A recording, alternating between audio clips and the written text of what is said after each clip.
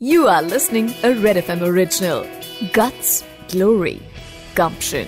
The voice of Indian sports with Rika Roy on the Red FM podcast network.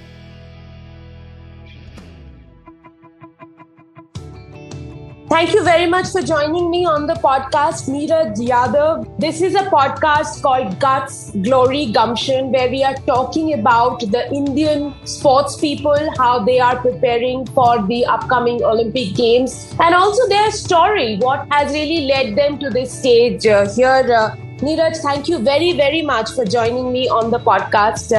Well, I have to tell my listeners while introducing you that during the elections, the man you saw on a wheelchair being Delhi government's mascot, appealing you, asking you to vote, he was the man. He was the mascot for Delhi government. He was the one who you saw in several signboards across the city of Delhi. Welcome to the podcast. Neeraj, पहले तो आपको बहुत बहुत बधाइयाँ Olympic के लिए आपने qualify किया है.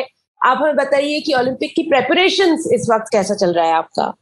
मैम, ओलंपिक की प्रिपरेशन तो काफी अच्छी चल रही है, मेहनत काफी कर रहे हैं, बट लेकिन ये जो कोरोना की वजह से काफी सफर करना पड़ रहा है ट्रेनिंग को लेके. अभी रिसेंटली हमें सबको नोटिस भी आया है कि भाई हमें काफी सीरियस रहना है, बाहर कहीं नहीं जाना. तो उसको लेके भी काफी दिक्कतें हैं. ओलंपिक के ऊपर भी काफी बात आ रखी है कि पता नहीं ओलंपिक होगा नहीं होगा, बट लेकिन हम अभी सब चीज को साइड रख के अपनी मेहनत पे ध्यान दे रहे हैं. पूरा फोकस हमारा ओलंपिक गेम के ऊपर है कि हम अपने इंडिया के लिए कोई ना कोई मेडल तो लेके आए. नीरज, क्योंकि केसेस काफी बड़ा है इस वक्त दिल्ली में, कोई खास आपके लिए गाइडलाइंस दी गई है क्योंकि आप वेन्यूज में जा रहे हैं प्रिपेयर करने के लिए, ऐसे में कुछ खास गाइडलाइंस आप फॉलो कर रहे हैं? नहीं मैम, जो गाइडलाइन है वो तो यही है कि अपना मास्क हमेशा प्रॉपर लगा के रखें, सैनिटाइजर साथ रखें और सोशल डिस्टेंसिंग का मोस्टली ख्याल रखा जाए. और आप जब वेन्यू में जाते हैं, एक साथ कितने लोगों को वहां पे अलाउ किया जाता है? क्या ये कोरोना की वजह से टाइमिंग भी स्टैगर कर दिया गया है? मैम, जो ना हम नेहरू स्टेडियम में रह रहे हैं उसमें काफी चीजें हैं. हमें मॉर्निंग टाइम दिया गया है कि आप मॉर्निंग टाइम में अपना ट्रेनिंग कीजिए.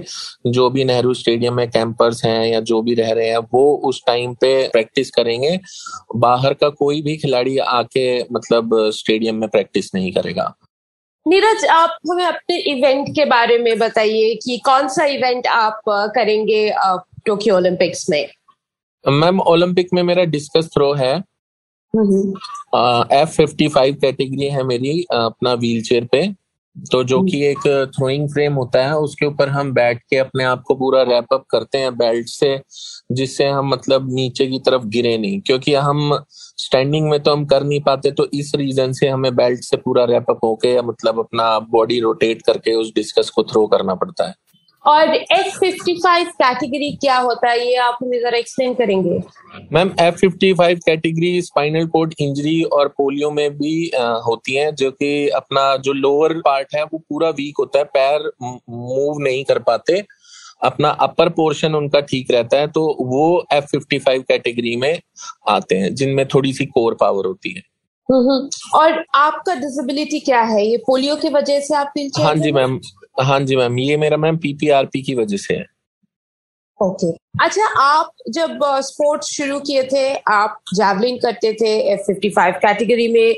जैवलिन में आप गोल्ड भी लाए हैं इंडिया के लिए इंडोनेशिया में 2018 में. तो कैसे आपने डिस्कस में शिफ्ट किया? मैम, काफी डिफिकल्टी थी कि अपना कोई एक इवेंट करना कि अपना आपका बेस्ट उसमें है जैवलिन में, तो एकदम से पता चलता है कि आपको कि ओलंपिक में आपका जैवलिन थ्रो नहीं है, तो माइंड भी थोड़ा डिस्टर्ब हो जाता है, मोरल थोड़ा डाउन हो जाता है कि आप एक इतनी अच्छी अचीवमेंट्स आपने हासिल की है कि कुछ मीटर इंप्रूव करने के बाद आपको एक ओलंपिक मेडल हासिल हो जाता, तो वो आपका इवेंट कैंसिल हो गया. तो अपने आप को काफी मोटिवेट रखना पड़ता है, हमेशा पॉजिटिविटी में रहना पड़ता है कि नहीं, कोई प्रॉब्लम नहीं है, कि अगर आपका जैवलिन नहीं है तो आप डिस्कस में अचीव कर सकते हो.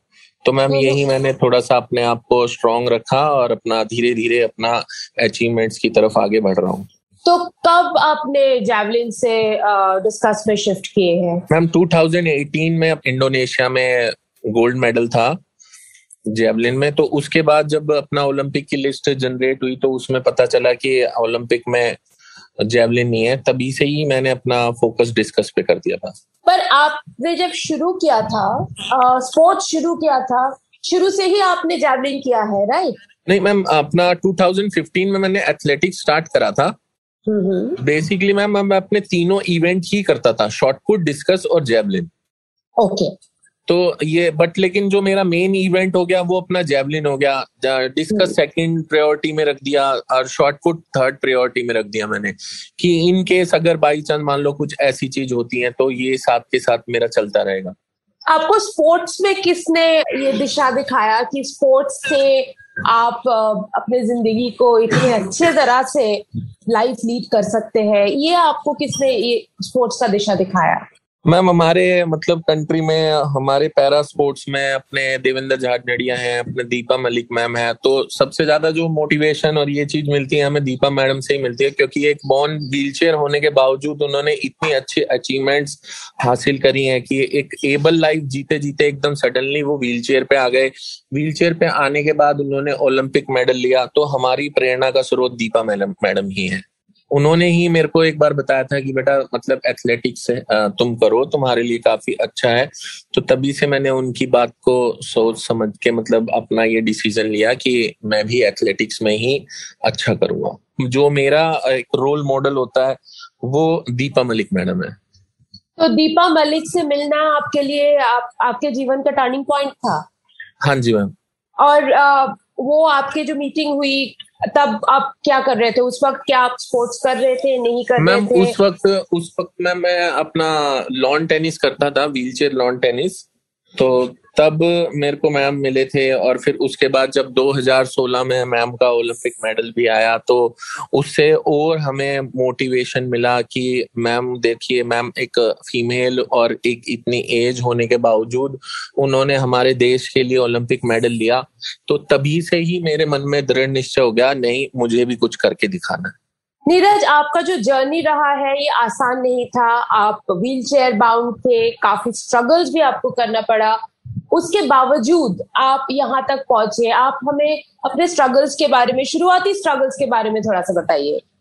मैम जब मेरे को ये पैरों में प्रॉब्लम हुई थी तब मैं 7 साल का था और फिर उसके बाद एकदम सडनली लाइफ ऐसी हो गई कि जीरो, कि मैं कुछ नहीं, ना ही मैं हिल पा रहा था, ना ही मैं चल फिर पा रहा था। तो जो मेरे पिताजी हैं और मेरे नाना जी हैं, उन्होंने मतलब काफी मेहनत करी, डॉक्टर्स को दिखाया, मेरे पैरों की मालिश और इन चीजों का काफी रोल रहा है मेरी फैमिली वालों का, कि उनकी ही वजह से मैं यहाँ तक पहुंचा हूँ। और जो मेरे फ्रेंड सर्कल हैं, जो मेरे फ्रेंड्स हैं, उन्होंने कभी मुझे ये नहीं महसूस करने दिया कि तुम व्हीलचेयर पे हो। वो जहाँ पे भी अपना कोई खेलने जाते थे, क्रिकेट खेलने जाते थे या कहीं घूमने जाते थे, वो हमेशा मुझे अपने साथ रखते थे ऐसे कि आप एकदम नॉर्मल पीपल हो। कभी उन्होंने मेरे को फिजिकली चैलेंज होने के बारे में रियलाइज नहीं करवाया। तो उन्हीं के कारण मैं मतलब ये यहाँ तक अपनी ये जो मेरी जर्नी है, सब मेरे फ्रेंड्स, मेरी फैमिली, इनकी सपोर्ट की वजह से है। आपका स्पोर्ट्स में शाइन करने की एक और वजह है आपके वाइफ। उन्होंने आपको काफी सपोर्ट किया होगा, उनके बारे में बताइए कि किस तरह से उनका सपोर्ट रहा है आपके इस करियर के पीछे। मैंने 2013 में अपनी मैरिज करी थी। तो मैंने यही सोच लिया था कि नहीं, अब मुझे स्पोर्ट्स नहीं करना है, अपना फैमिली को आगे करने के लिए अपना जॉब्स देखी, जॉब करी। मैंने इंडियन स्पाइनल इंजरी सेंटर में as a vocational therapist plus sports instructor recruit हुआ था मैं। तो उन्होंने फिर मुझे बोला कि जब आप शादी से पहले स्पोर्ट्स करते थे तो अब क्यों मतलब स्पोर्ट्स छोड़ दिया आपने। तो उसने मेरे को काफी मोटिवेट करा कि नहीं, अभी भी आप अपना स्पोर्ट्स करो, ठीक है, हम ज्यादा पैसों में काम ना करके हम कम उसमें काम कर लेंगे, बट लेकिन आप अपने स्पोर्ट्स को छोड़ो नहीं। और ये जो आप स्पोर्ट्स करते रहे उसके बाद भी, आपके शादी के बाद भी, इससे आपको स्पोर्ट्स से आप अपने फैमिली को सपोर्ट कर पाए थे या फिर उस दौरान स्पोर्ट्स करके फैमिली को सपोर्ट करना मुश्किल हुआ था?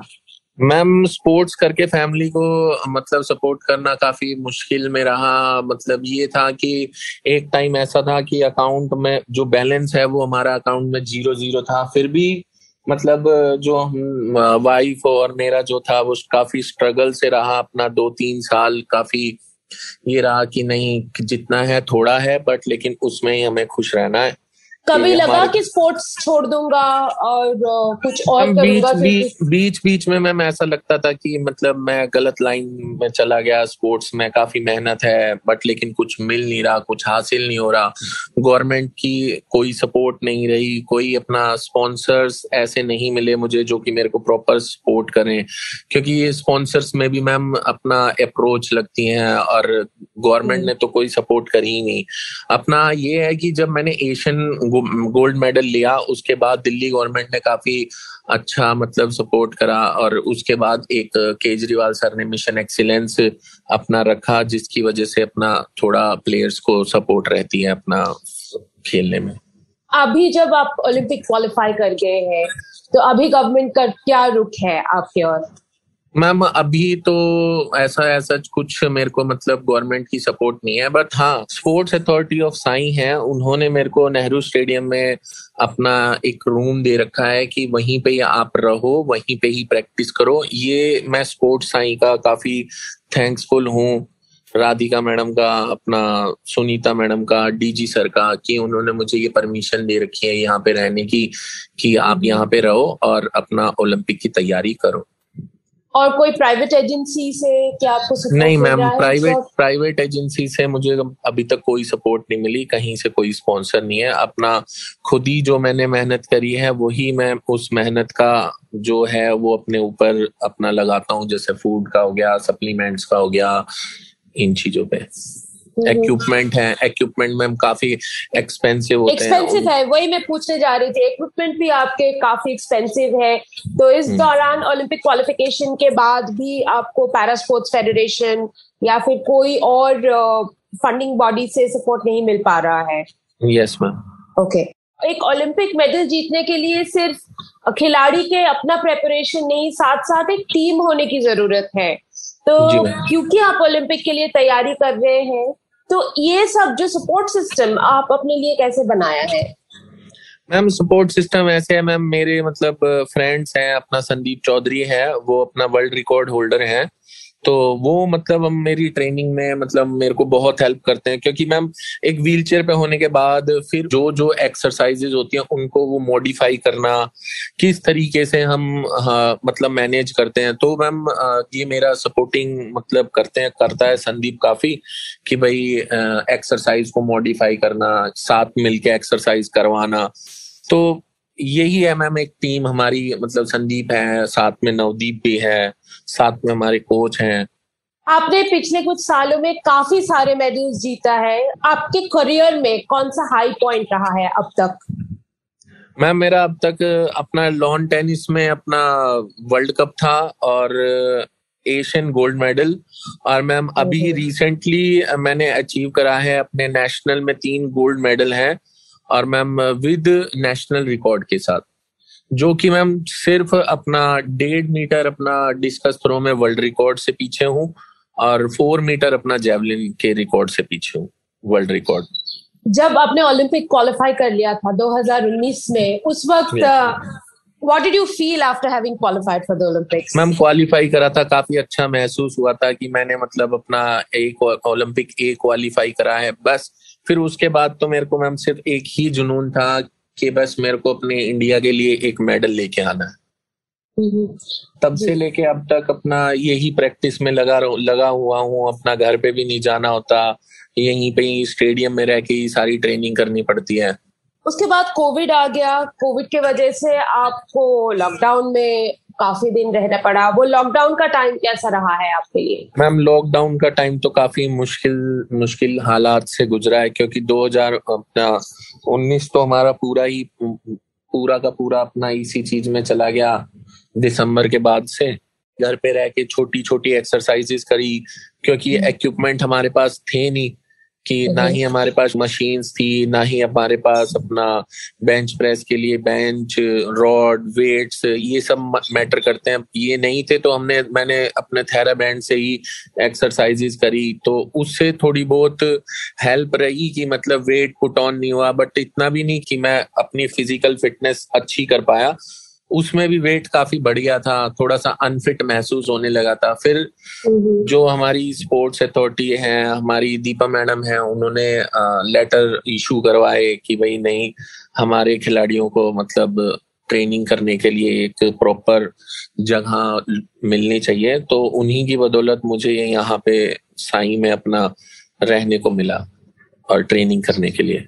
आप एक ऐसे एथलीट हैं जो कि एक बार क्वालिफाई कर लिए थे 2019 में, लेकिन आपको जाके दोबारा क्वालिफाई करना पड़ा ओलंपिक्स के लिए। वो जो दोबारा ओलंपिक्स क्वालिफाई करने का जर्नी कैसा रहा और कहाँ पे आपको सेकंड टाइम क्वालिफिकेशन के लिए जाना पड़ा? मैम सेकंड टाइम हम अभी दुबई होके आए थे अपना फरवरी में।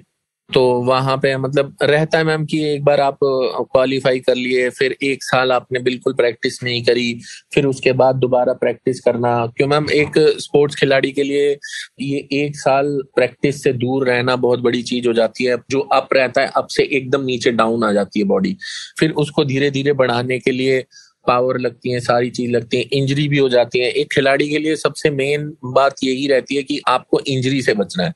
अगर आपको इंजरी हो जाती है तो आपका मोरल डाउन एकदम हो जाता है, आप एकदम अपने आप को वीक समझने लगते हो कि ये रिकवरी आज कल ठीक हो जाएगी, परसों होगी, महीना लग जाएगा, 3 महीना लग जाएगा। तो मैंने अपने आप को सिर्फ इसी इंजरी से बचाते हुए ये दुबई टूर्नामेंट खेला था, बट मेहनत करी। लेकिन फिर भी मन में एक ये डाउट था, पता नहीं मैं इस बार ओलंपिक क्वालिफाई कर पाऊंगा नहीं कर पाऊंगा। तो मेहनत के चलते हुए मतलब मैंने ओलंपिक के क्वालिफाई करा वहां पर। बहुत बढ़िया है कि आपने इतना मेहनत के बाद ओलंपिक क्वालिफिकेशन आपका एक बार आपने किया था, दूसरी बार करके अपना स्पॉट रखा टीम में। आप जब टोक्यो जाएंगे, जो फील्ड में आप डिस्कस फील्ड में F55 कैटेगरी में compete करेंगे, उसमें आपका सबसे टफ कॉम्पिटिटर कौन से कंट्री का रहेगा? क्या आपने वो फील्ड देखा है अभी तक? मैम सबसे टफ कॉम्पिटिटर तो अपने ब्राजील के हैं, ईरान के हैं, बट लेकिन मैम अगर हम अभी से ही अपना मॉरल डाउन कर देंगे ना, ये सोच के कि उनसे हमें कंपटीशन मिलेगा, मैं यही सोच के चल रहा हूँ कि मुझे अपना बेस्ट करना है। ओलंपिक फील्ड में सब प्रिपेयर कर रहे हैं आपके तरह अपना बेस्ट देने के लिए। इसका कोई टेस्ट इवेंट या फिर कंपटीशन में क्या आप हिस्सा ले पा रहे हैं ओलंपिक से पहले, ताकि आप भी जांच ले आपके कॉम्पिटिटर्स को? मैम अभी हमारी ग्रैंड पिक्स थी, बट लेकिन कोरोना की वजह से वो ग्रैंड पिक्स भी कैंसिल हो रही है।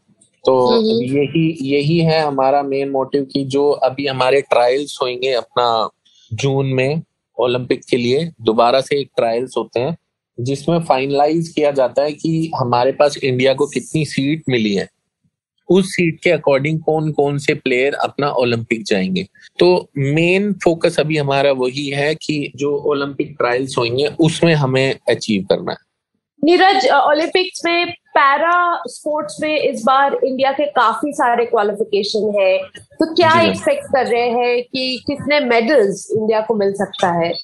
मैम मोस्टली जो है अब की बार इंडिया को अराउंड 10 या 12 मेडल तो अपना इंडिया लेके ही आएगा पैरा स्पोर्ट्स में सिर्फ। हाँ जी ma'am. That's a great estimate to have. One final question. Para sports आप करते हैं, काफी सालों से कर रहे हैं, आपको लगता है कि पैरा स्पोर्ट्स के और जो इंडियंस का जो एटीट्यूड टुवर्ड्स पैरा स्पोर्ट्स वो बदला है? मैम जो हमारे गांव हैं, जो देहात हैं, वहां पे एक जैसे कि एक फिजिकली चैलेंज अगर कोई हो जाता है तो उसको दया भावना की तरह से देखा जाता था। लेकिन जो 2016 में हमारे इंडिया के 4 मेडल आए थे ओलंपिक में, उसके बाद अपने इंडिया में जो गांव हैं उनमें जो एक फिजिकली चैलेंज दिव्यांग लोगों के लिए लोगों का नजरिया बदला कि नहीं, कि ये भी कुछ कर सकते हैं। मैं अपनी बताता हूँ मैम, मैं अपने गांव में एक इकलौता फिजिकली चैलेंज बच्चा हूँ जब मैंने एशियन गोल्ड मेडल लिया तब सबने बोला कि देखो, एक व्हीलचेयर में होने के बावजूद इन्होंने इतनी अच्छी अचीवमेंट्स हासिल करी। तो मैं अपने गांव के जो युवा बच्चे हैं उनके लिए रोल मॉडल साबित हुआ। धीरे धीरे लोगों की सोच बदल रही है कि वो हमें पूरा बराबरी का अपना दर्जा दे रहे हैं। ये बहुत बढ़िया है, बहुत बढ़िया बात कही आपने, और हम आपके लिए उम्मीद करेंगे, दुआ करेंगे कि आप टोक्यो से मेडल लेकर वापस आए। Thank you very much for joining me on the podcast. You were listening a Red FM original, Guts, Glory, Gumption, the voice of Indian sports with Rika Roy on the Red FM Podcast Network.